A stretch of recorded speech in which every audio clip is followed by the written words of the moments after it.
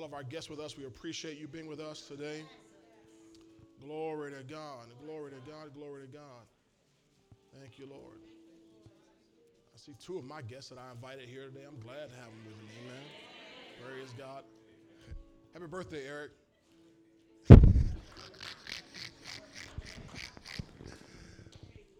Oh, man, young man, Eric Atwood. I used to beat him all the time shooting pool. That's how I'm trying to get him saved by shooting pool with him. Beat him. Next game we're going to play, we're going to bet. We're going to make a bet, Eric. I win, you got to get saved, filled with the Holy Ghost, speaking in tongues, and preach the gospel.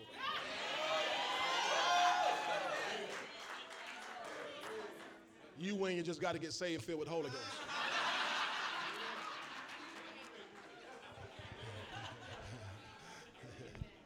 Either way, we got to be saved, amen. Praise God. All right, Acts 2 and verse 36 is where we're starting. Okay, 36 through 41. Okay, you have that? Let's read together. Ready, read. Therefore, let all the house of Israel know assuredly that God has made this Jesus, whom you crucified, both Lord and Christ. Now, when they heard this, they were cut to the heart and said to Peter and the rest of the apostles, Men and brethren, what shall we do? Then Peter said to them, Repent, and let every one of you be baptized in the name of the Jesus Christ for the remission of sins, and you shall receive the gift of the Holy Spirit. Isn't that good? Yes. Glory to God, the gift of the Holy Spirit. Praise God. I got theme music playing. The Holy Ghost must have got excited. He wanted us to dance about that. Praise God. Verse 39, keep going. For the promise is to you and to your children and to all who are afar off, as many as the Lord our God will call. Verse 40 and 41. And with many other words he testified and exhorted them, saying, Be saved from this perverse generation. Then those who gladly received his word were baptized. And that day about 3,000 souls were added to them. Verse 40 again says, And with many other words he testified and exhorted them, saying, Be saved from this perverse generation. Be saved from this perverse generation. All right, we're going to continue to talk about turnover part 4. You may take your seats today. Praise the Lord. We've been talking about turnover all this year. This is our 4th Sunday in this here. And I don't know how long we'll go with this particular subject, but I know the theme, whereas we're looking for souls to be saved, that's not going to stop ever, I don't think. Amen? Because God wants people saved. Amen? In fact, he made a statement to us concerning, first of all, his son, Jesus Christ, but it applies to us too in Psalm number 2, verse 8. Psalm number 2, verse 8, the Lord says, Ask of me, and I will give you the heathen or the nations as your inheritance, and the ends of the earth for your possession. Amen. And so God says, you ask me and I'll give you that. So you don't have to beg God for that. You can just simply ask God for that. And so you can ask God for the ends of the earth or the things, the substance of this earth as your possession. And that's good news, isn't it? Yes, sir. And we can have really whatever we want to on this planet. Isn't that right? But more importantly, the first thing he said was, ask of me and I will give you the nations or the heathen or the people for your inheritance. For your inheritance. So we said this last week that more than things, we want people. Isn't that right? We want people. We want people because we know that things are only temporary. Isn't that right? Things are passing away. I don't care what you amass in this life. The Bible says, Jesus said, what would it profit a man if he gained the whole world? Come on. And lose his soul. So things are going to pass away. I don't care how big a house you build. I don't care how many cars you have in your garage. I don't care what kind of fancy clothes and purses and shoes and sunglasses you have. All that's going to pass away. Amen? You can't take it to the grave with you. You can't take it to heaven. You won't need it in heaven. You get to heaven, you're going to look back at all that other stuff we had on earth and say, what was that junk? You hear what I'm saying? I don't care if you have a $100 million mansion. When you get to heaven, you're going to say that was junk. You can drive a Bentley and a Rolls Royce, but get to heaven and say that was junk. You understand? Now, it's nice on earth. Now, don't get me wrong. Let's not pretend like we don't like that stuff now. We are talking about opulence and prosperity. God wants us to have it. All right? And so, but we're not concerned so much with things. We're concerned with people. Because here's the truth, ladies and gentlemen. You want a key to prosperity? I say, y'all want a key to prosperity? If you go after people, God will make things go after you. Y'all didn't like on this side. If you go after people, God will cause things to come after you. Matthew 6, verse 33, seek ye first the kingdom of God and his righteousness, and all these things shall be added to you. So God doesn't have a problem with you having things. What he wants you to do is go for the people. You read it, in fact, you read it in your own time today, Luke chapter 8, and you'll see where Jesus Christ is. He's going along in ministry, and he's out there reaching people. We're out there reaching people. The Bible says people will come along and minister to him of their substance. So in other words, things would always come into Jesus' hands. Jesus had plenty of things. Jesus wasn't poor. He wasn't broke. He was rich. People brought him things. They gave him substance. Why? Because he was going after people. All right. Y'all going to do me like that again? I'll quit this message right now. I'm just joking. I'm just joking. I got to answer to God, so I can't just quit. I was just kidding, Lord. Praise the Lord. All right, so since we know that things are temporary and souls are eternal, now remember, God knows that and Satan knows that. And like I told you last week, there's a battle going on for the souls. Okay? Souls, that's people. Now, we read the scripture last Sunday, Ezekiel chapter 18 and verse 4. If you get them on the screen for me, please. Ezekiel chapter 18 and verse 4. There's a big statement here. The very first clause of that statement. What does it say? Behold, come on. All right, so who's talking here? God. So God says, behold, look, check this out, y'all. All souls are mine. Now, what does all mean? And with your deep, all means all. It includes everybody and excludes nobody. So that means whether you're black, you're part of all. Whether you're white, you're part of all. Whether you're Hispanic or Oriental, you're part of all. Whether you're European, you're part of all. Whether you're straight, you're part of all. Whether you're gay, you're part of all. Whether you're an alcoholic, you're part of all. Whether you're sober, you're part of all. Whether you're a pimp or a prostitute, you're part of all. All souls belong to God. You understand that? Did God say that? So let's not argue with God here. All souls are God's. Now, here's the problem. Not all souls are serving God. Okay? And that's what God wants us to fix. There's a battle for the souls of men here. So, since all souls are his, then what Father God wants is his family back. You remember what happened in Genesis chapter 3? After God had created the world, after God had created the Garden of Eden, then God created man, and God put man in the garden, right? Is that right? God put man in the garden, and man was serving God, Adam and Eve, serving God. The Bible says they fellowship in what we call the cool of the day. So God and Adam and Eve would just hang out. They just talk. How you doing? Good. How you doing, God? I'm doing good. What's going on in heaven? Man, it's all gravy. What's going on earth? It's all gravy. I got everything under control. Right? They were talking God to God. Is that right? Is that right? They're talking God to God. God, capital G-O-D, the God of the universe. Man was lowercase G-O-D, or is lowercase G-O-D, the God of this earth. Oh, let me go back and say was. Because when Adam got over and got too big for his britches, Adam and Eve, they got over into sin. Y'all know the story, right? Got over into sin, and they lost authority. So then the Bible says that Satan became the god of this world. That's what Jesus called him, the god of this world. Okay? Jesus called him the prince of the world. Paul comes on later and calls him the god of this world. Okay? But they used to fellowship. So what happened, because of that sin coming in, God and his son, Adam, were separated. And so everybody born on this planet was born into sin, shaped in iniquity. So although all the souls are God's, belong to God, when I'm saying are God's, possessive, that all the souls are not serving God. And so what God did, what he sent his only begotten son, Jesus Christ, who your Bible calls the last Adam, also calls him the second man, to get his family back. You understand? We grieve for Adam. Man, that must have been tough on Adam to, be cast out of the garden and lose his position, to lose his fellowship with God. But don't forget how hard it was on God. Come on, parents. How would you feel if your child left home? Okay, let me put it. Let's change that. Let's change that. How would you feel if you had to put your child out?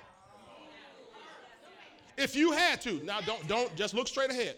Don't look at your child. Don't be rolling your eyes. I'm talking about just look straight ahead. If you had to put your child out, because they was cutting the food. I mean, they want to fight you and all that kind of stuff. Going to cuss you out and, smelling their own musk and all that kind of stuff. You know what I mean? If you got to put them out, now you mean it. You mean it. Get out of my house. You got to go and make your own way. But when they leave, you're like, oh, Lord. Tell the truth. I don't care how off the chain they get, because they're your child. You still love them with everything you have. They might be gone for 2 years, and every day you praying, Lord, bring my child back home. Lord, take care of my son. That boy, he's so hard-headed, but Lord, don't let nothing happen to my boy, baby. Thank you. I know this is true. So children, young people, don't make them put you out. Because I'm authorizing all parents to put your kids out if you have to. All right. Okay. But they will be praying for you. They will be praying for you. Praise the Lord. But you got to go pay your own rent. So I want you to understand just the heart of God, that although God had to put Adam out of his garden, God's heart is grieved because he loves Adam. He loved Eve. He loved his creation. It grieved God to have to do that. So he sent Jesus Christ because he wants his family back. Come on, tell the truth. Parents, same scenario. If you put that child out and 3 years later you find that child and they say, Mama, I want to come home. I want to. Okay, y'all don't. Okay, it's in the Bible. Luke chapter 15. Luke 15, that story of what we call the prodigal son, this is that same story. That son went out there and spent all his father's money and was living wild and crazy and reckless and loose and all that kind of stuff, what the Bible calls riotous living. But when that son decided, I'm going back home, that dad was looking for him. Where's my boy? And the Bible says when the father saw the son afar off, the father took off running, ran to the son, wrapped his arms around that dirty old boy and said, come on home, boy, I love you. And that boy said, Father, I'm not worthy to be called your son. And the dad, shut up, son. Don't you say that. You're my son. You're my boy. I know you've been acting a fool, but you are my child. You belong to me.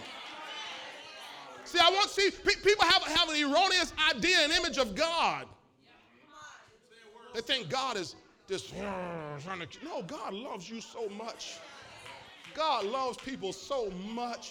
I'm going to show you here in Scripture if y'all give me time. So that son came home, and the Bible says, the dad said, go get him a robe, right? Put a ring on his finger. He said, put some sandals on his feet. And he said, and get the fatted calf. That fatted calf means there was a calf the father had been getting ready, looking for his son to come home. It's kind of like if your child left and you still make a place at the table for them. I wish I had 2 or 3 witnesses. You still are keeping their room ready, because I know one day my child is going to come to senses and come back home. That's how God is. God, his love never changes, because all souls are his. All right? Glory to God. Now, so God wants his family back. Everybody say, God wants his family back. Tell your neighbor, God wants his family back. Now, all right, so although people then are serving the devil, their souls belong to God. You understand this? This is how it was. I want to show you this here for the children of Israel. Go to Exodus, please, in Exodus chapter 1. Glory to God. Let me try to pick this up. I'm going to try to do that today. Y'all work with me now. Y'all handled me rough on Wednesday. I'm going to give you a chance to make up for it this morning. Exodus, I'm in Genesis. Exodus chapter 1. Y'all threw me all around the church on Wednesday. Glory to God. Slapped me all upside my head on Wednesday. Exodus chapter 1, are you there? Verse 8. Now there arose a new king over Egypt who did not know Joseph. Okay, let me give you a quick theological lesson here. When it says a new king, this new king is Pharaoh, right? Pharaoh always is representative of Satan through Scripture. Okay? And then it says over Egypt. Egypt is always representative of the world. Joseph is a type and shadow of Christ, of Jesus. All right? So you understand the scenario here. So there arose Satan over the world who did not know Jesus. You understand? Okay, now, verse 13. Verse 13. Now, the children of Israel were there. At first, they were there freely. But watch verse 13. So the Egyptians, under Pharaoh here, made the children of Israel, God's people, serve with rigor, okay, or harshness. Verse 14. And they made their lives what? Bitter with hard bondage. This is what the devil does. The devil tricks people into coming out there and serving him. But you're being led out into hard bondage in mortar, in brick, and in all manner of service in the field. All their service in which they made them serve was with rigor. Y'all got it? Now, if you know the story, if you know your Bible, what happens is God raises up a young man by the name of Moses. Okay? And God sends Moses back into Egypt after Moses had left. He had lived there and left. And God sends him back into Egypt because he needs Pharaoh, Satan, he's to let my people go. Y'all got it? He needs Pharaoh to do what?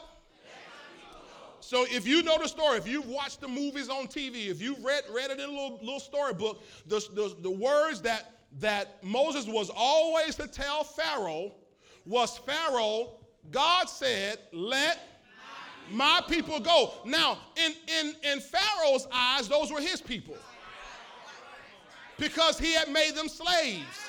They were serving him. But in God's eyes, y'all work with me here today. He said, tell Pharaoh to let they're serving you, Pharaoh, but let you understand this here? They're serving the devil out there drinking and smoking and cussing and flipping and tipping, but God is telling us to go out there and tell devil, let them go. Remember, they're in bondage. They can't go on their own.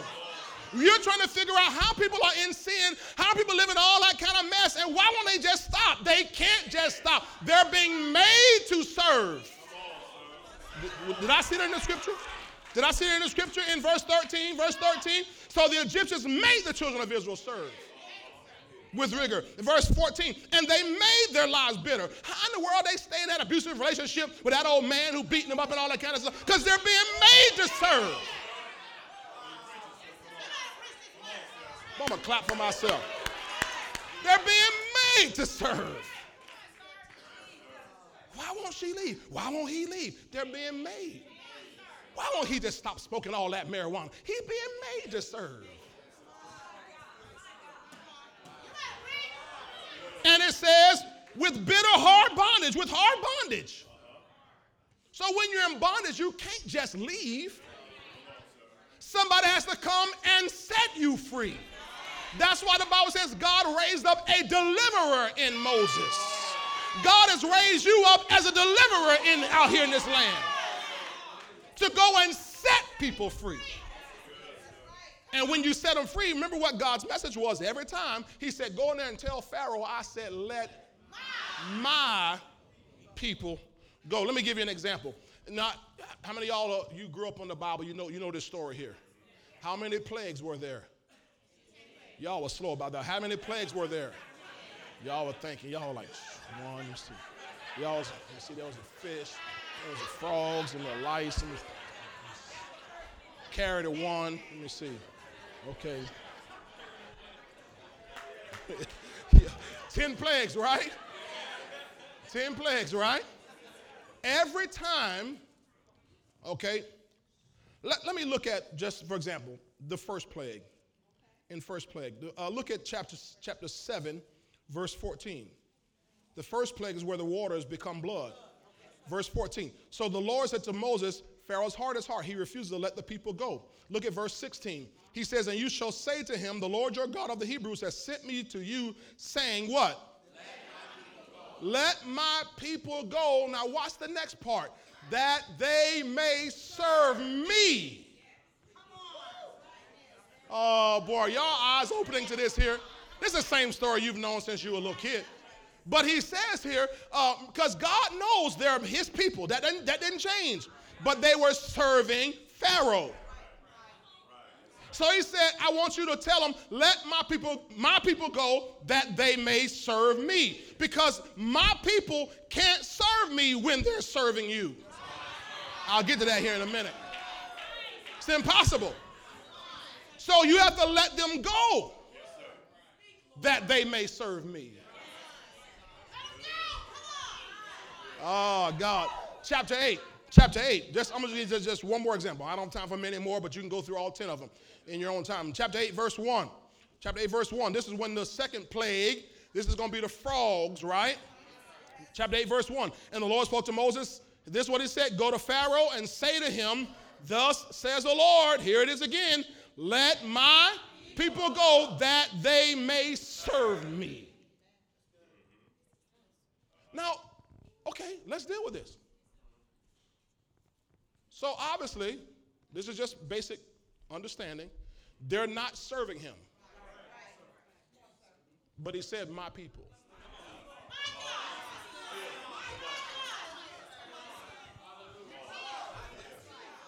All them heathens. See, we gotta really adjust how we see people and how we deal with people. Because if we have this condescending, judgmental, critical, condemning mindset toward people, you can't reach people who you're condemning. You can't free people who you're judging. You can't deliver people who you're criticizing. I have to see them as God's people trapped in bondage to the enemy. Because when I see them like that, I see them, wait a minute, you my brother trapped inside that body right there. That's my sister trapped. Is this helping two or three of y'all? You see? And so then you stop beating people up.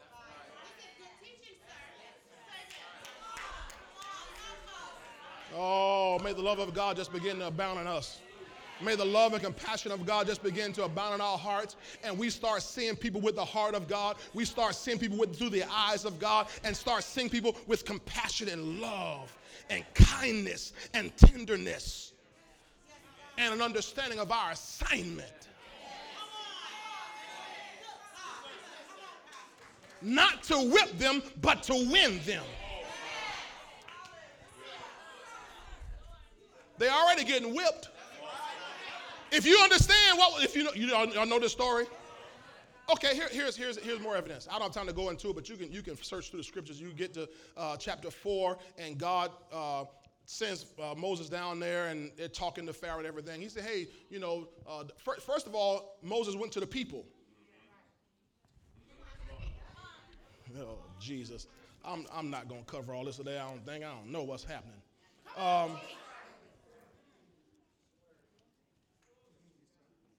Look at chapter 4, verse 29. Oh, Jesus. 4:29. Then Moses and Aaron went and gathered all the elders of the children of Israel. Now, the elders of the children of Israel, they're all serving the enemy, right? And Aaron spoke all the words which the Lord had spoken to Moses. Then he did signs in the sight of the people. So they did signs and wonders and miracles, all right? And so the people believed. And when they heard that the Lord had visited the children of Israel and that he looked on their afflictions, then they bowed their heads in worship. Oh, all right, we're going to be free. Now look at chapter 5, please. Chapter 5, after Moses goes to Pharaoh now Pharaoh says, who you think you is? This. I'll put it in y'all terms. Who you think you is, right? I ain't letting no people go. Now, God already knew that. God already knows that when you go to people, the devil's going to put up a fight. So don't be surprised. Don't be so, feeling so bad when you go and minister to people and they don't run down to the altar first time you minister to them. God already knows that Pharaoh's heart is hard, and he doesn't want to let these people go. Okay? So then what happened? He made it tougher for them. Chapter 5, things got really hard. You can start in verse 15, but we'll read verse 19, Pastor Kim, that's good. And the officers of the children of Israel saw that they were in trouble after it was said, you shall not reduce any bricks from your daily quota. What happened? Pharaoh and his people made it harder on them because they're about to be delivered.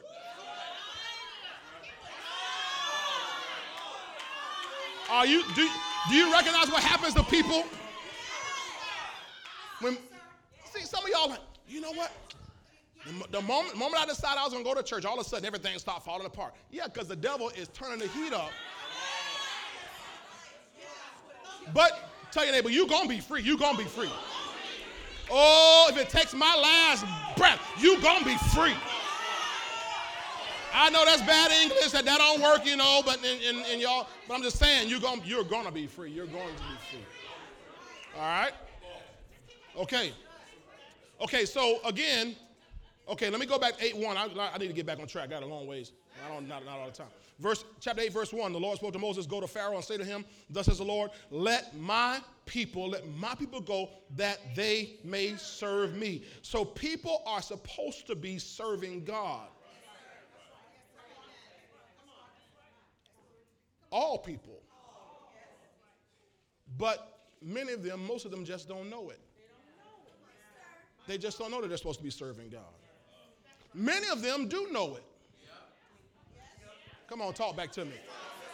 Come on, you run into somebody who you talk to them about the Lord and they say, I know I need to get right. Come on, tell the truth. I know I need to be back in church. I'm working on it. Be patient with me. God is not through with me yet. I want to make sure I get everything right first before I come back in church. Because I don't play with God. Y'all ever hear people? I don't play with God. That's exactly what they say. I don't play with God as if everybody else playing with God. I don't play with God either. But I don't play with the devil either. And the devil ain't playing. You keep playing around with him, he gonna whoop all upside your head while you ain't play with God. While you trying to get it right before you come to the house of God. Ladies and gentlemen, y'all have heard me say this 1,000 times, but it bears repeating. You can't get it right before you come to God. If you could get it right, you wouldn't need God. God came because he knew you couldn't get it right. The blood was shed because you couldn't get it right. Jesus Christ died and rose again because you couldn't get it right. That's why the Holy Ghost came to this earth, to help you get it right. You can't get it right without the Holy Ghost, child. You need the Holy Ghost.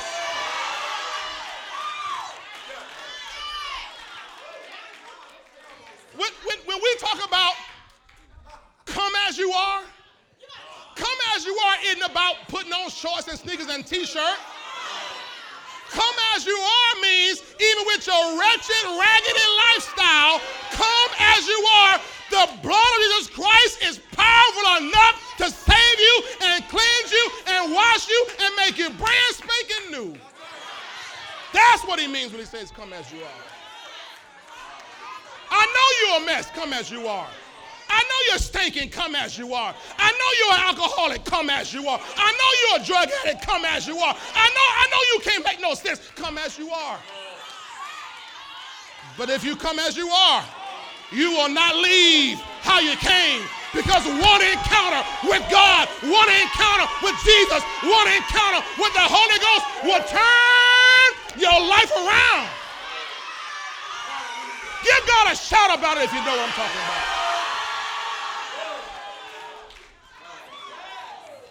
Sit down.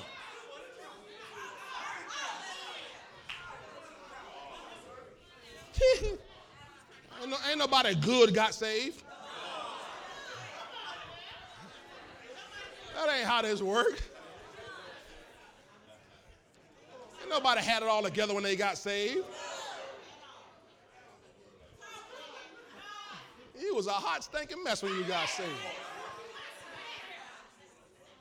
Your Bible says, Jesus said, I did not come to call the righteous, but sinners, girl.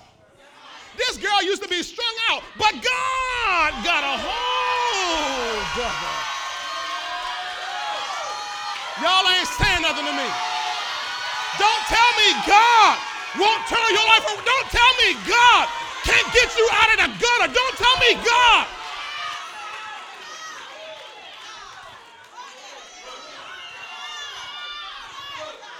Somebody here needs to hear me. Jesus Christ, he said, I did not come to call the righteous, but sinners to repentance. Jesus said, I came to seek and to save that which is lost. He knows you lost. He knows you can't find your way if you had a map, GPS, and a starlight. You can't find your way. That's why he had to find me. That's why he had to find me. That's why he had to find you.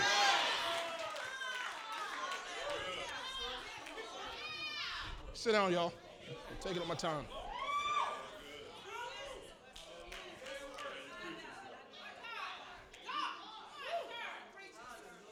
Boy, I bought the tune on y'all a minute ago. Ain't he all right? Oh, Lord. Luke chapter 4. Come on.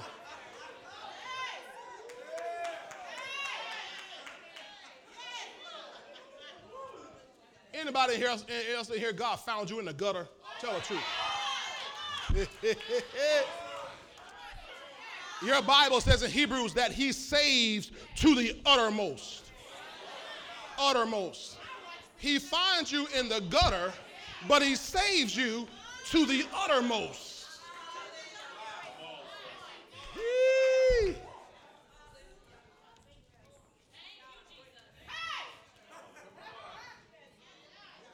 I came to Jesus as I was, weary, wounded, and sad. But I found in him a resting place, and he has made me glad.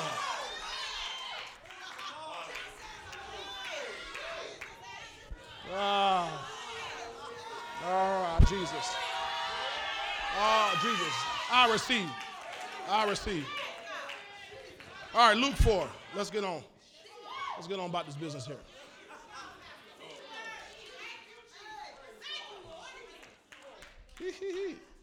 See, people come to church and they don't want to come to church because they think everybody in the church, they always had it together. Ain't nobody always had it together.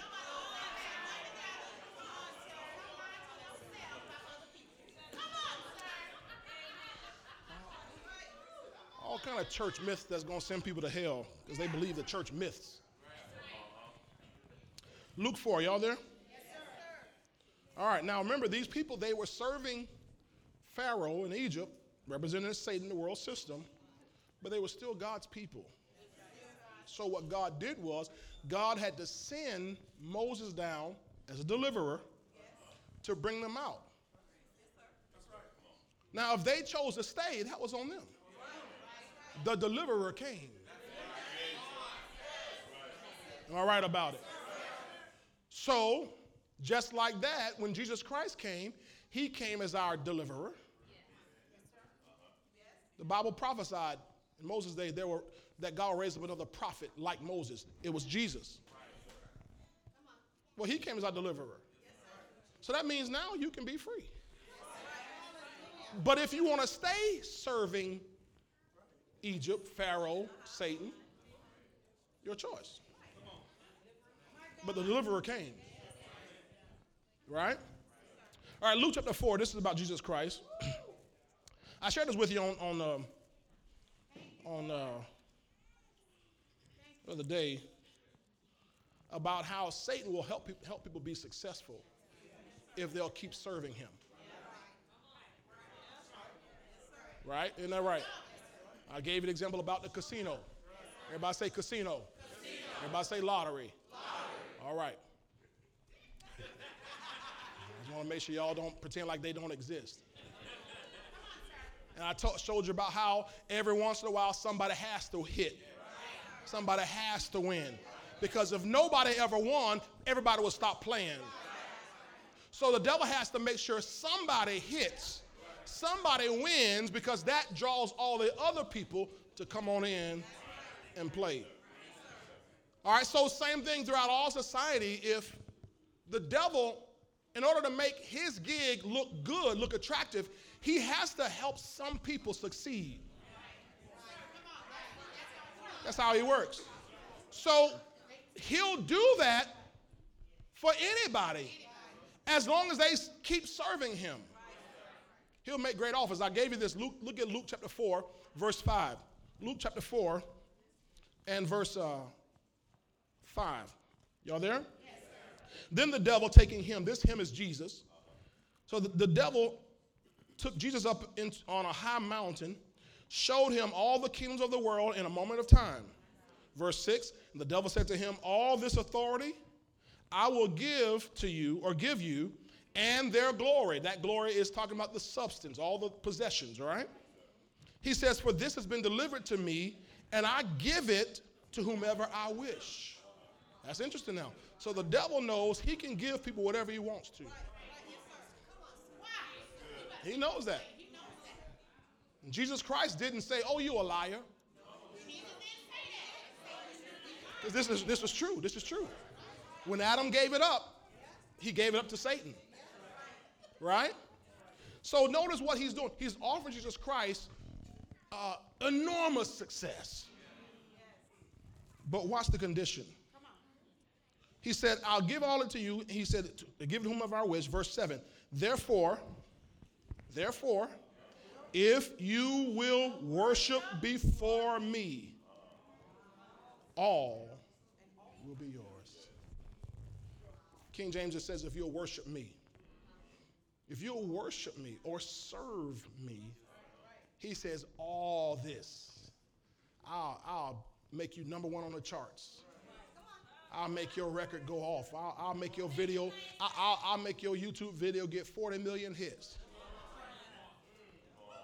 I'll take you all the way to the NFL and you'll have a, now I'm not picking people in the NFL because they're solid Christians in it. I'm not talking about that.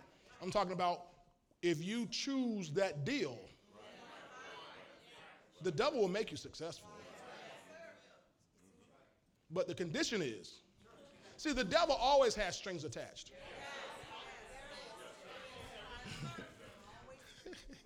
The devil always has strings attached. And so he's going to offer that. Now watch. Remember he said, just worship before me. Now watch how Jesus Christ responds in verse 8. Jesus answered and said to him, get behind me, Satan. Not today, Satan.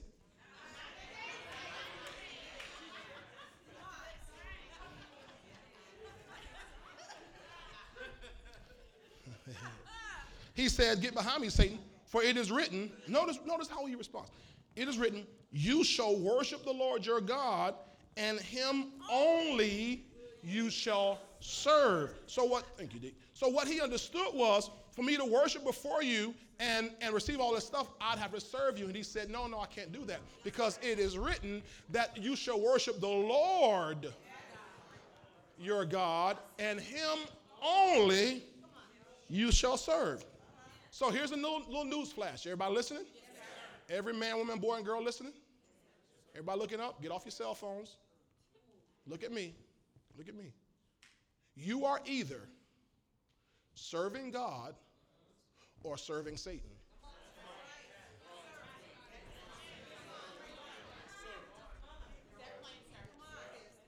You are either serving God or you're serving Satan. There's no middle ground. There's no, I was telling my wife, I said, it's funny because, I grew up, we always just say this, people still say today, that people are straddling the fence. They're straddling the fence. Got one foot in and one foot out. No, they don't. There's no fence. You can't have one foot in and one foot out. No, you're not. How do I know? Because Matthew 6, verse 24 says so.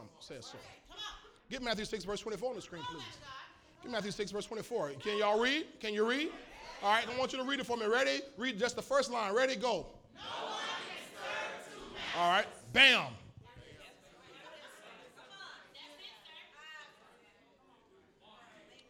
No one can serve two masters. Who can? No one. And it says no one can. It didn't say no one should. It said no one can, which means there is not even an ability. There's not even a possibility that a person can actually be serving two masters. So you can't be straddling the fence. You gotta make this plain, sir. I'm trying to make it plain here. You can't be one foot in and one foot out. You are either serving God or you're serving Satan. Ask your neighbor, whose side are you on? Whose side? Come on, ask him, looking right eyeball to eyeball. Look him eyeball to eyeball. Whose side are you on? I want to know whose side you're on today. Because if you ain't on the Lord's side, you need to get over the Lord's side this day. Before you walk out of this room, I want you over on the Lord's side. I don't want you playing any games.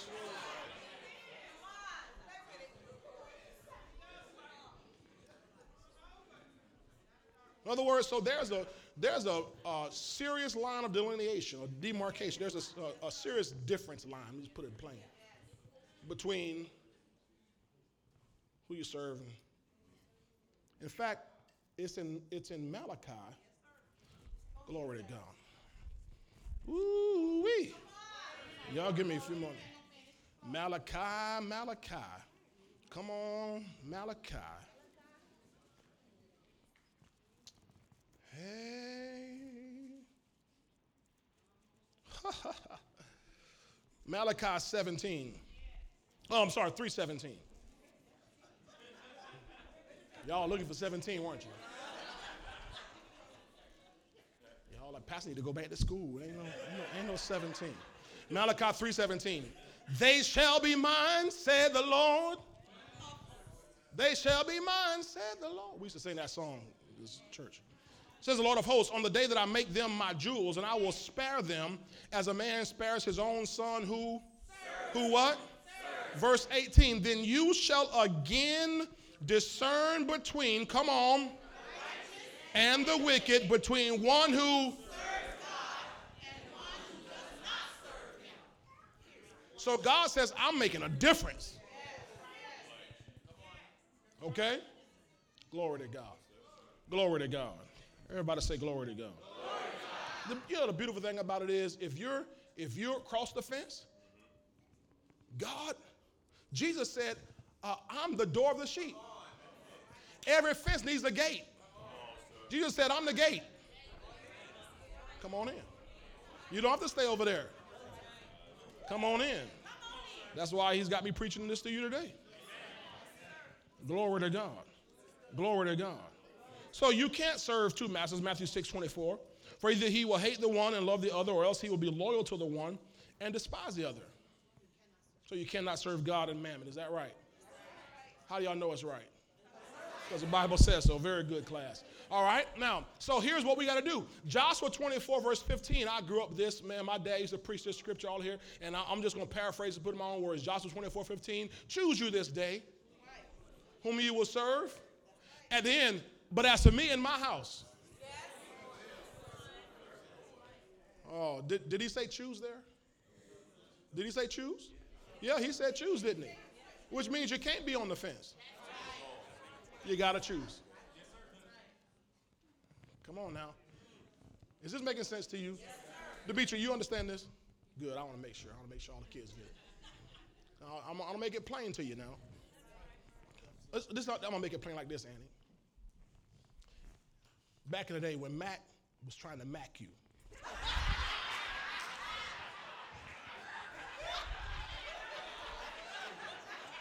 When Deacon Mac the Knife was running his Mac game. Hey, baby, this Sugar Man. Right? He's doing all that stuff. What your name is?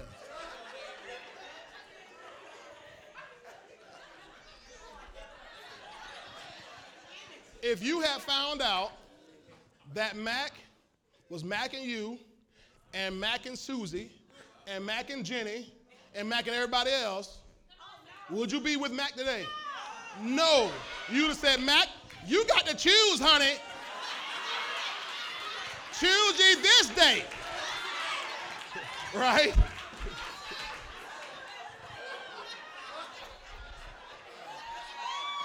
And then if he said, well, baby, I'm on the fence.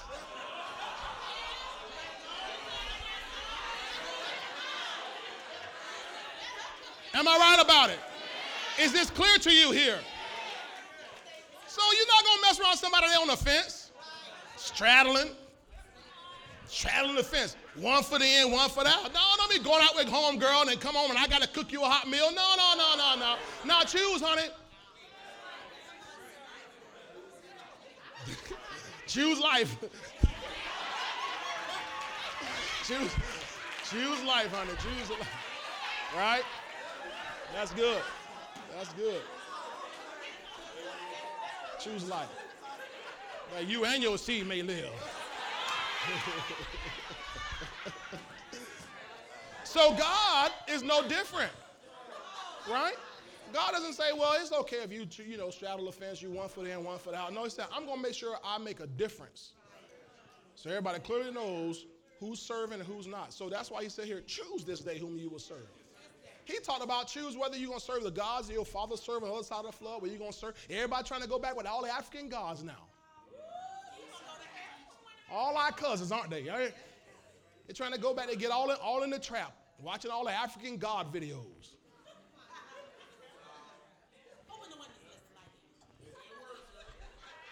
And you know you got to smoke weed to get that, because you start, oh, mighty ISIS, you do all that kind of crazy stuff. Come on now. I got the third eye. Now they all talking about this kind of, I got a third eye. Choose you this day who you're going to serve. But that's for me in my house.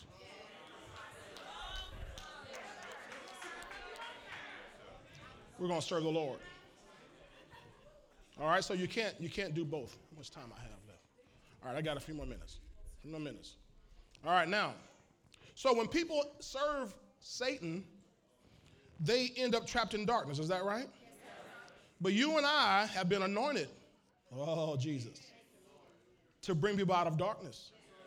I want you to turn in your Bibles to Luke 42. I'm sorry. Please apologize. Isaiah 42. Isaiah 42. There is no 42 of Luke, right? My wife going to ask me, what's wrong with you, honey? You just call all these chapters that don't exist. Isaiah 42. I'm hyped up. Isaiah 42. I want you to see that you're anointed to do something here, okay? You have an assignment. Isaiah 42, verse 5. Glory to God. Thus says God the Lord, who created, so anybody got any questions about this stuff, God the Lord created the heavens and stretched them out, who spread forth the earth and that which comes from it, who gives breath to the people on it and spirit to those who walk on it. Right? Verse 6, I, the Lord, have called you in righteousness and will hold your hand. I will keep you, protect you, glory to God, and give you as a covenant to the people, as a light to the Gentiles. Now, when you see this in the Bible, you see this, the Y in you, though there's capitalized, because it's a prophetic word about Jesus Christ, who's going to come some centuries later after this is written. But remember now, we're in Jesus Christ, and we're carrying on the ministry of Jesus Christ by the Holy Ghost, right? So what applied to him applies to you. Okay? So when he says, I've called you, you can put in your name here. I remember it was a few years back. I'm going probably about 8 years ago. About 8 years ago. I was in Columbus, Ohio, and I was sitting in, meditating the Word of God, man. Just praying and spending time with God. And, man, the Word, this became so alive to me. Whew. What our assignment is here. I want you to see this. He says, verse 6, I, the Lord, I have called you in righteousness and will hold your hand. That brought comfort to me, Sister Hattie. He's going to hold my hand. Glory to God. He says, and I will keep you, take care of you, and give you as a covenant to the people, as a light to the Gentiles. Now watch verse 7. Here's what you're empowered to do, Elise. To open blind eyes. I wish I had 3 more yeses at least. This is what you are empowered to do, ladies and gentlemen, spiritually and physically. To open blind eyes. Now watch this part here. This is what blessed my socks off in Columbus. He said to bring out prisoners from the prison. You're anointed to bring prisoners. Remember now, they belong to God, but they're trapped. They're in prison, they're in bondage. But you're anointed. Everybody say, I'm anointed. You're anointed to bring the prisoners out from the prison, those who sit in darkness from the prison house. Everybody has a prison ministry. Oh, y'all didn't hear me. Everybody has a prison ministry. Everybody has a prison ministry. Now, that doesn't mean you necessarily have time to go to 49th Street or go to Chatham, where all the prisons are, Everglades and Hardy Correctional Institute and Stark and all that, you know, Rayford. Seems like all our folk go to Rayford. But when you go to work tomorrow, that's prison ministry. Thank you, Mom. I appreciate you. When you go to work, when y'all go to school, that's prison ministry. Some of y'all, when y'all go home,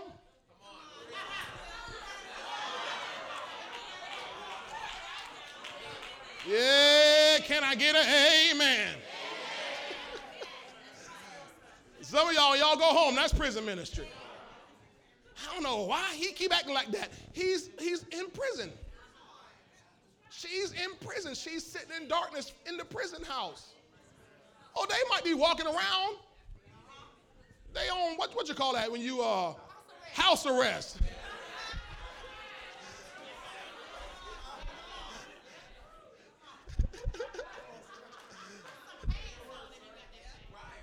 I mean, they got a monitor bracelet on, ankle bracelet. You just can't see it.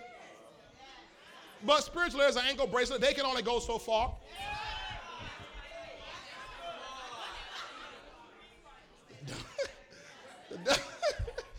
Where you been? The devil want to know where you been. And you know that ankle bracelet, when they're wearing that ankle bracelet, I'm talking about spiritually now, spiritually. When they wear that ankle bracelet, he don't give them authority to come to church. He'll let them go to the store. He'll let them go to the football game. But they go and say, hey, Mr. Master, can I go to church? Oh, no, he's going to give them every reason. No, all they want is your money. Don't go to church. They's all hypocrites in there. Don't go to that church. What they don't understand is that's just that ankle monitor.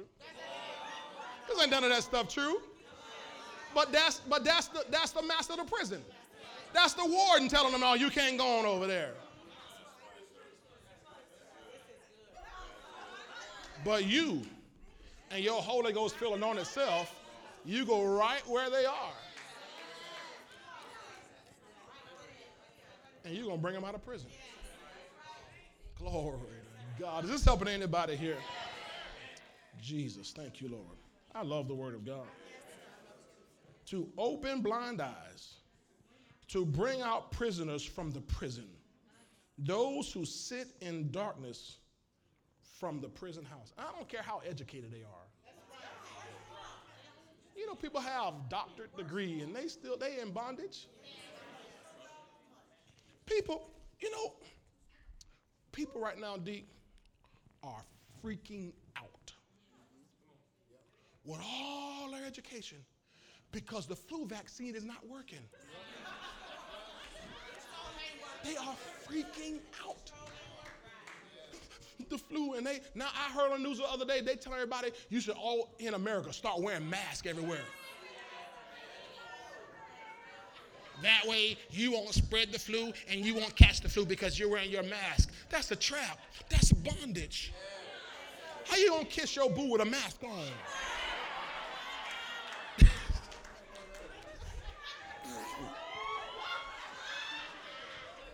That's bondage. Ladies and gentlemen, it's bondage. It's bondage to fear. They're trapped in it. Do you understand how free you are? Don't you want everybody else to be that free? Don't you want everybody else to be that free, to not always be on red alert about everything? To know you're hedged in by the power of God. You're blessed. You're covered. You're always being satisfied by the goodness of God. To always know, boy, that at any moment Jesus Christ should come, I ain't got to be, oh, Lord, oh, Lord. No, I'm going up with him. Glory to God. All right. Luke 4. Luke 4. I'll finish all this next week. Well, I'm just saying. I don't know what I'm going to finish next week. Luke 4, verse 16. No, I'm going to go right to verse 18. I'll shave off 30 seconds. Look at verse 18. This is the Spirit of the Lord this is Jesus Christ announcing the anointing that's on him that he discovered in Isaiah 61. Okay? Now remember now what I told you. You're in Christ. He's in you. So everything that he's anointed for, you are anointed for. Right? The Bible says Christ in you, the hope of glory. Okay? So when you and I read this, we can read this as our personal mission statement. Right? Right? Okay, I want to make sure. Okay. Okay. So the Spirit of the Lord is upon me. Everybody say me. Okay? Because he has anointed me. Everybody say I'm anointed. To preach the gospel to the poor. Everybody you're preaching the gospel to the poor. I don't care about whether you got a clergy call or not. You can preach the gospel to the poor. You can preach the gospel. We read it, I think, was it this morning or yesterday in our reading for the fast about how it was yesterday, Acts chapter 8, right?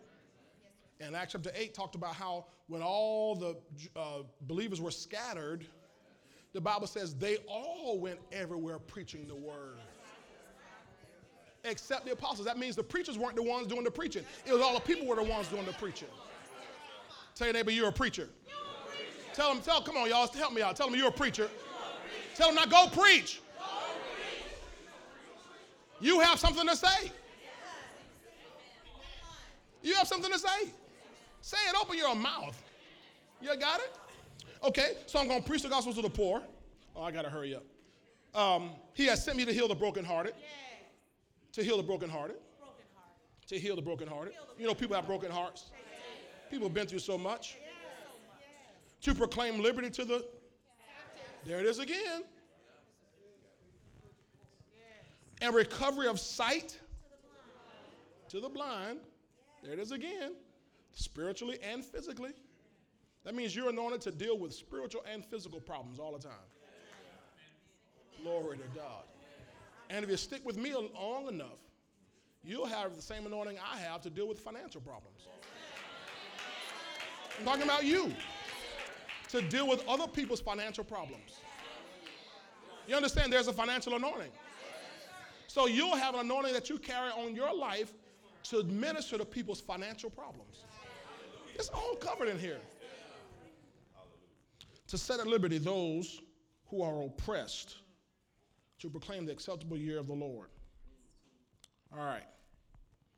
Man, I didn't get anywhere near where I wanted to get to. But let me just say this. Verse 18, again, I showed you, 18 is the biblical number of bondage or the end of bondage.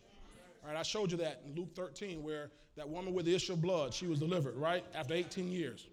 Okay? Now, I want to go to this last place here. Let's do that. I told you that,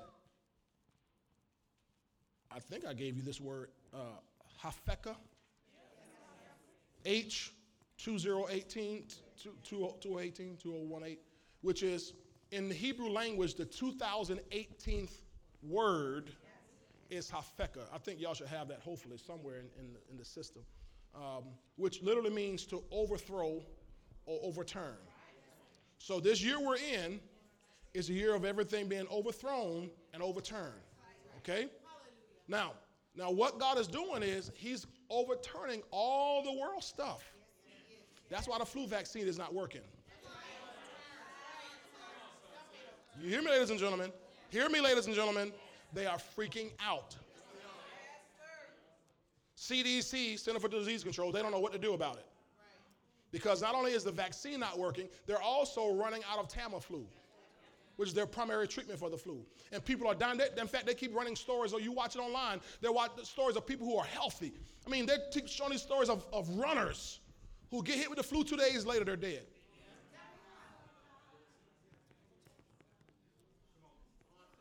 And they're freaking out because all their stuff, all their ideas, all their wisdom is falling apart. But that's man's wisdom. And eventually it's all going to fall apart. That's why the finance world, it's all falling apart. Oh, read it. I told you, I read the money section of MSN all the time. And they had an article yesterday or Friday was about how other nations are capitalizing on the fact that the dollar is failing right now. You better check out what's going on in your world. The dollar, you know that little thing that what we all go to work for, everybody depend on, oh, the mighty dollar, is failing and is losing its value rapidly. And other nations are pouncing on it rather. Oh my God, the dollar's failing there. Because if the dollar fails, what you got? See, and the things that the world has depended on. And if the church hadn't been careful, we've been dependent on too. It's all failing. Just like he said it would. Remember he said, heaven and earth will pass away, but my word shall stand forever. So the word has not been failing. The word is just getting stronger and stronger and stronger and stronger.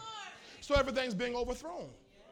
Now, okay, let me finish this up here. So H2018, the 2018th word in the Hebrew language, that's that H is for Hebrew, is Hafekah, which means overturning or overthrow. So that's what's happening right now. Now, I want to show you that word where it is first seen in the Bible. Okay? And let's go over, please, to Genesis. And Genesis chapter 19. And in the story in Genesis 19, you see where God is getting ready to go in and tear up Sodom and Gomorrah. Right? The only reason why God had to hold back was because Abraham was like trying to deal with God. Hey, if I can find 50 people, will you save it? God, yeah, okay, I'll save it. Okay, if I find 40, will you save it? Yeah. If I find 20, will you save it? Yeah. If I can find 5, yeah. If I can find 1, yeah. Okay, God said I'll save it. But eventually, God's like, all right, time's up. So God sends his angels. They're going to go in and they're going to set fire to the whole region. Right? Y'all listening? Everybody listening? But there's a man in Sodom named Lot. Lot, L-O-T, is Abraham's nephew. He's connected to Abraham's blessing by association. So although God is going to destroy Sodom, he's not willing. He remembers his friend Abraham. It says, I can't destroy him with all this. So let's just read this one verse. I told you all that, so we can just read one verse, all right? Genesis 19, verse 29. Genesis 19, verse 29. I'm almost done. Y'all stay awake. Come on, more minutes. Genesis 19, verse 29. And it came to pass Can y'all read? When God destroyed the cities of the plain, that God remembered Abraham and sent Lot out of the midst of the Haphekah. When he Haphekah'd the cities in which Lot had dwelt. Do you see that? So the Bible calls this a Haphekah, an overthrow. So, but God sent Lot out of the midst of it. So Lot was living in it. Lot was in the middle of it.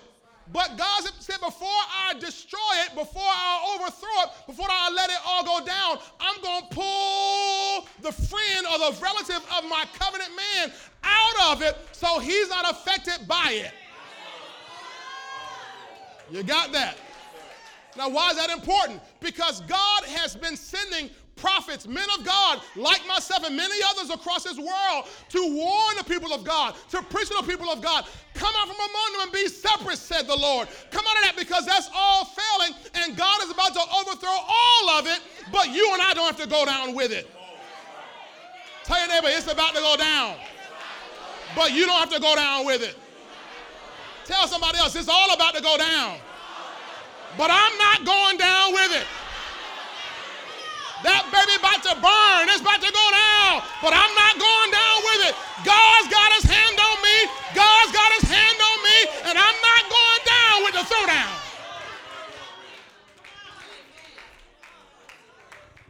So he brought him out. He brought him out. He brought him out. So God has already overthrown all of man's systems. He's already overthrown all of man's wisdom. He's already overthrown man's philosophies. So what's the key? We must obey God's voice. Are y'all listening to me? I need every person in this room right now listen to me. Every person. Every person. You got to hear God's voice in this time. You got to hear God's voice like you never have. And don't say, I can't hear God's voice. No, Jesus said, my sheep hear my voice.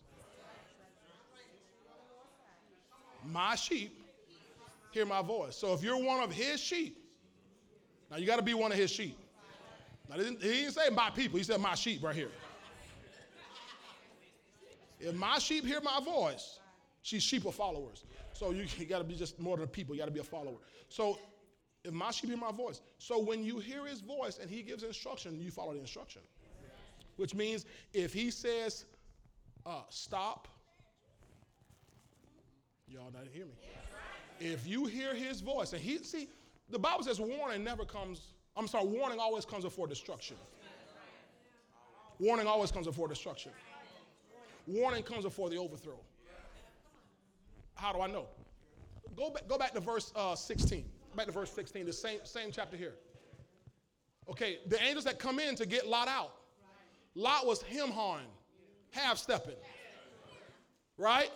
So watch what the Bible says in verse 16. And while this is Lot, while he lingered, while he was him-hawing, shucking and jiving, messing around, the men took hold of his hand, his wife's hand, and the hands of his two daughters, the Lord being merciful to him, and they brought him out and set him outside the city. So the angels had to force him out. Get out of here, man. We're about to tear this whole thing up. What I'm saying to you is, don't make God have to do that to you. If he says stop in your tracks. If God says stay, don't go. If he says leave, get up out of there. You might be sitting in school. Listen to kids. You might be sitting in school one day, and the overwhelming voice of the Lord might come to you and say, hey, leave right now. Now, I'm not talking about you going to play hooky. I'm talking about the voice of the Lord. Listen to me. I'm serious. I'm serious. Almost every week there's a school shooting somewhere. If he says leave right now, then you get up and say, teacher, excuse me, I have to go right now. If they say, oh, no, I got to go right now. Boom, you leave.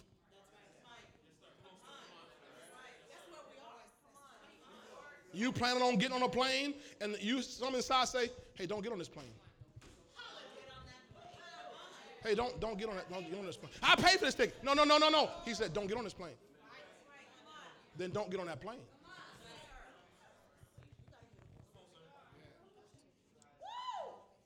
Don't go to that party. That ever happened to anybody even before you got saved? Tell the truth. Before you got saved, you heard the Lord. You said, I heard something say. Something say. It wasn't something. It was somebody. It was the Lord saving you even when you didn't know him. Said, don't go to that party. And the next day, 2 days later, you heard, oh, did you hear what happened at that party? Yep, he saved you. So while the overthrow is going on, you got to hear God. All right, can I give you one last place? All right, I want to show you one last place here. Okay, because I want you to understand this, how much God loves you. That because God knows what happens if you serve Satan and you're left in that condition, he knows the destruction. He knows what comes out of that.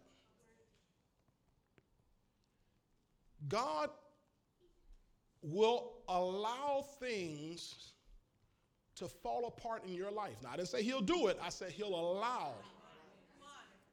things to fall apart in your life so that wait a minute. So that you're dealt with here on this little small level, than to be eternally dealt with. Am I right about it? Okay, let's look at one last scripture here. This is it. 1 Corinthians and chapter 5. 1 Corinthians chapter 5. 1 Corinthians chapter 5. And verse 1. And let's go right to the Living Bible. How about that? The Living Bible. 1 Corinthians 5, verse 1. We're going to go through verse 5. Glory to God. This is Paul talking to the church at Corinth. He says, everyone is talking about the terrible thing that has happened there among you. Something so evil that even the heathen don't do it. He says you have a man in your church who is living in sin with his father's wife. Y'all understand the scenario? Y'all understand that? He getting freaky with his stepmama. Okay? This is what it is. It's living in sin with his father. This is not his mother, his father's wife. You understand that? Okay. So now let's do this. Before we pick on that man, and the Bible didn't even give his name, but before we pick on him, and understand the Bible didn't give his name. So since he doesn't have a name, this could be any one of us. Got it? That way we don't pick on him and then not look at ourselves properly. Got it? All right. So let's look at verse 2 now. And are you still so conceited? It's talking to the church. So spiritual? Why aren't you mourning in sorrow and shame? And seeing to it that this man is removed. Come on, say it again. This man is what? Removed. Removed from your membership. Put them out of the church? Yes.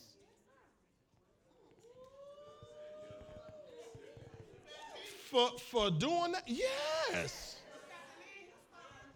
Oh, the church being judgmental. No, watch. Let's keep reading. Put them out of your membership. Verse 3. Paul says, although I'm not there with you, I've been thinking a lot about this. And in the name of the Lord Jesus Christ, I have already decided what to do. Just as though I were there. Verse 4. You are to call a meeting of the church. Uh-oh, we're going back old school now. Call a church meeting. He says, and the power of the Lord Jesus will be with you as you meet. Remember, if there are 2 or 3 of you gather together in my name, I'm there in the midst of you. That's what Matthew 18 talks about. This right here, to carry it out. And I will be there in spirit. Verse 5. Now here's a kicker. Y'all ready? Let's read it together. Ready? Go. And cast out this man from the fellowship of the church and into Satan's hands. Come on, keep going. To what?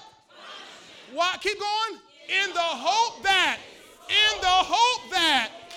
his soul will be saved when our Lord Jesus Christ returns.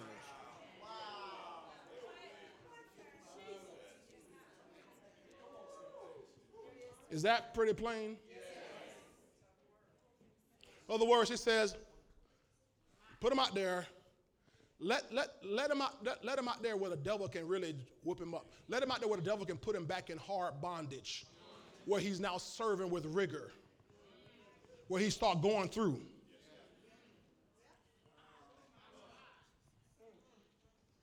But it's not that we want him to be this barred and go to hell. This is trying to save him from hell. So Paul is showing the heart and intent of God that I'll let you go through all kind of mess in you. I'll let your life fall apart. Because this is what's going to happen to this man. When the devil gets his hand on you, your life is going to fall apart. But he said, I'll let that happen, that in the hope that his soul. Because when you got there and you get tired of the devil whooping all upside your head, you say, man, wait a minute, what am I doing? Let me get my natty tail back in the house of God. Let me start serving God correctly, properly. Right? Has that ever happened to anybody? Come on, tell the truth. You ain't got to raise your hand real high, but tell the truth. You were walking with God, but then you got out there, and then the devil started, and then you said, let me get, you know you need your butt back in church. You know you need to get your butt back in church. Some of y'all sitting there right now, you're visiting. You know you need to get your butt back in church. And stay there. This is the hope, that in the hope that your soul will be saved when our Lord Jesus Christ returns. He's coming. He's coming. But God's love is so much so that he doesn't want anybody lost. He wants everybody saved. And that's a drastic move right there, isn't it? But sometimes drastic times call for drastic measures. And God will allow that because he wants the soul saved. He wants the soul saved. Here's what I want you to walk away with today. That, just like we read in Genesis 19:29, that overthrow is happening. I don't even have to say it's going to happen. It's happening all around us. But God loves you so much. He sent me here, or he sent somebody to you to snatch you out of that, so you don't go down when it all goes down. And it is going down. Don't deny it. It's going down. But God loves you so much. He sent Jesus Christ, his son, to die on the cross. We know that. Jesus Christ shed his own blood, gave his own life, so that you and I wouldn't have to die in our sin. He went down, the Bible says he went down even into hell. He took all the whipping, all the punishment, all the agony of hell for 3 days. So you and I don't have to. He went through all that mocking, all that shame, so you and I don't have to. And all we got to do is call out to him, and we'll be saved. Every head bowed, every eye closed. We're getting ready to pray. Father, I thank you today for the word that has gone forth. I thank you, Lord, that each person who's heard the word, their hearts have been receptive to the word, that they've not ignored it, they have not just despised it, but they have received the word with meekness, which you said is able to save our souls. And so, Father, I know that, God, your word says every soul is yours, but you want every soul saved. You want every person to know the glorious liberty of being a child of God, to know the love that's unconditional, to know the peace that passes all understanding, to know what it's like to be in the family of God. So, Father, I pray for each person in this room today, especially those who are not saved, that today every bondage of the enemy is broken, that those who are in darkness in the prison house, today we declare they'll be free. We declare they'll be free. You said, Lord, we've been anointed to proclaim liberty to the captives. So today we proclaim every captive is free in this place today in the name of Jesus. So, Father, as we make this invitation, I pray that by your Spirit, you would draw anyone and everyone who's not born again into a saving relationship with Jesus Christ. That today will be their day, that they come out of prison and live free and be free indeed. We thank you for the word. Thank you for our anointing. Thank you for our calling.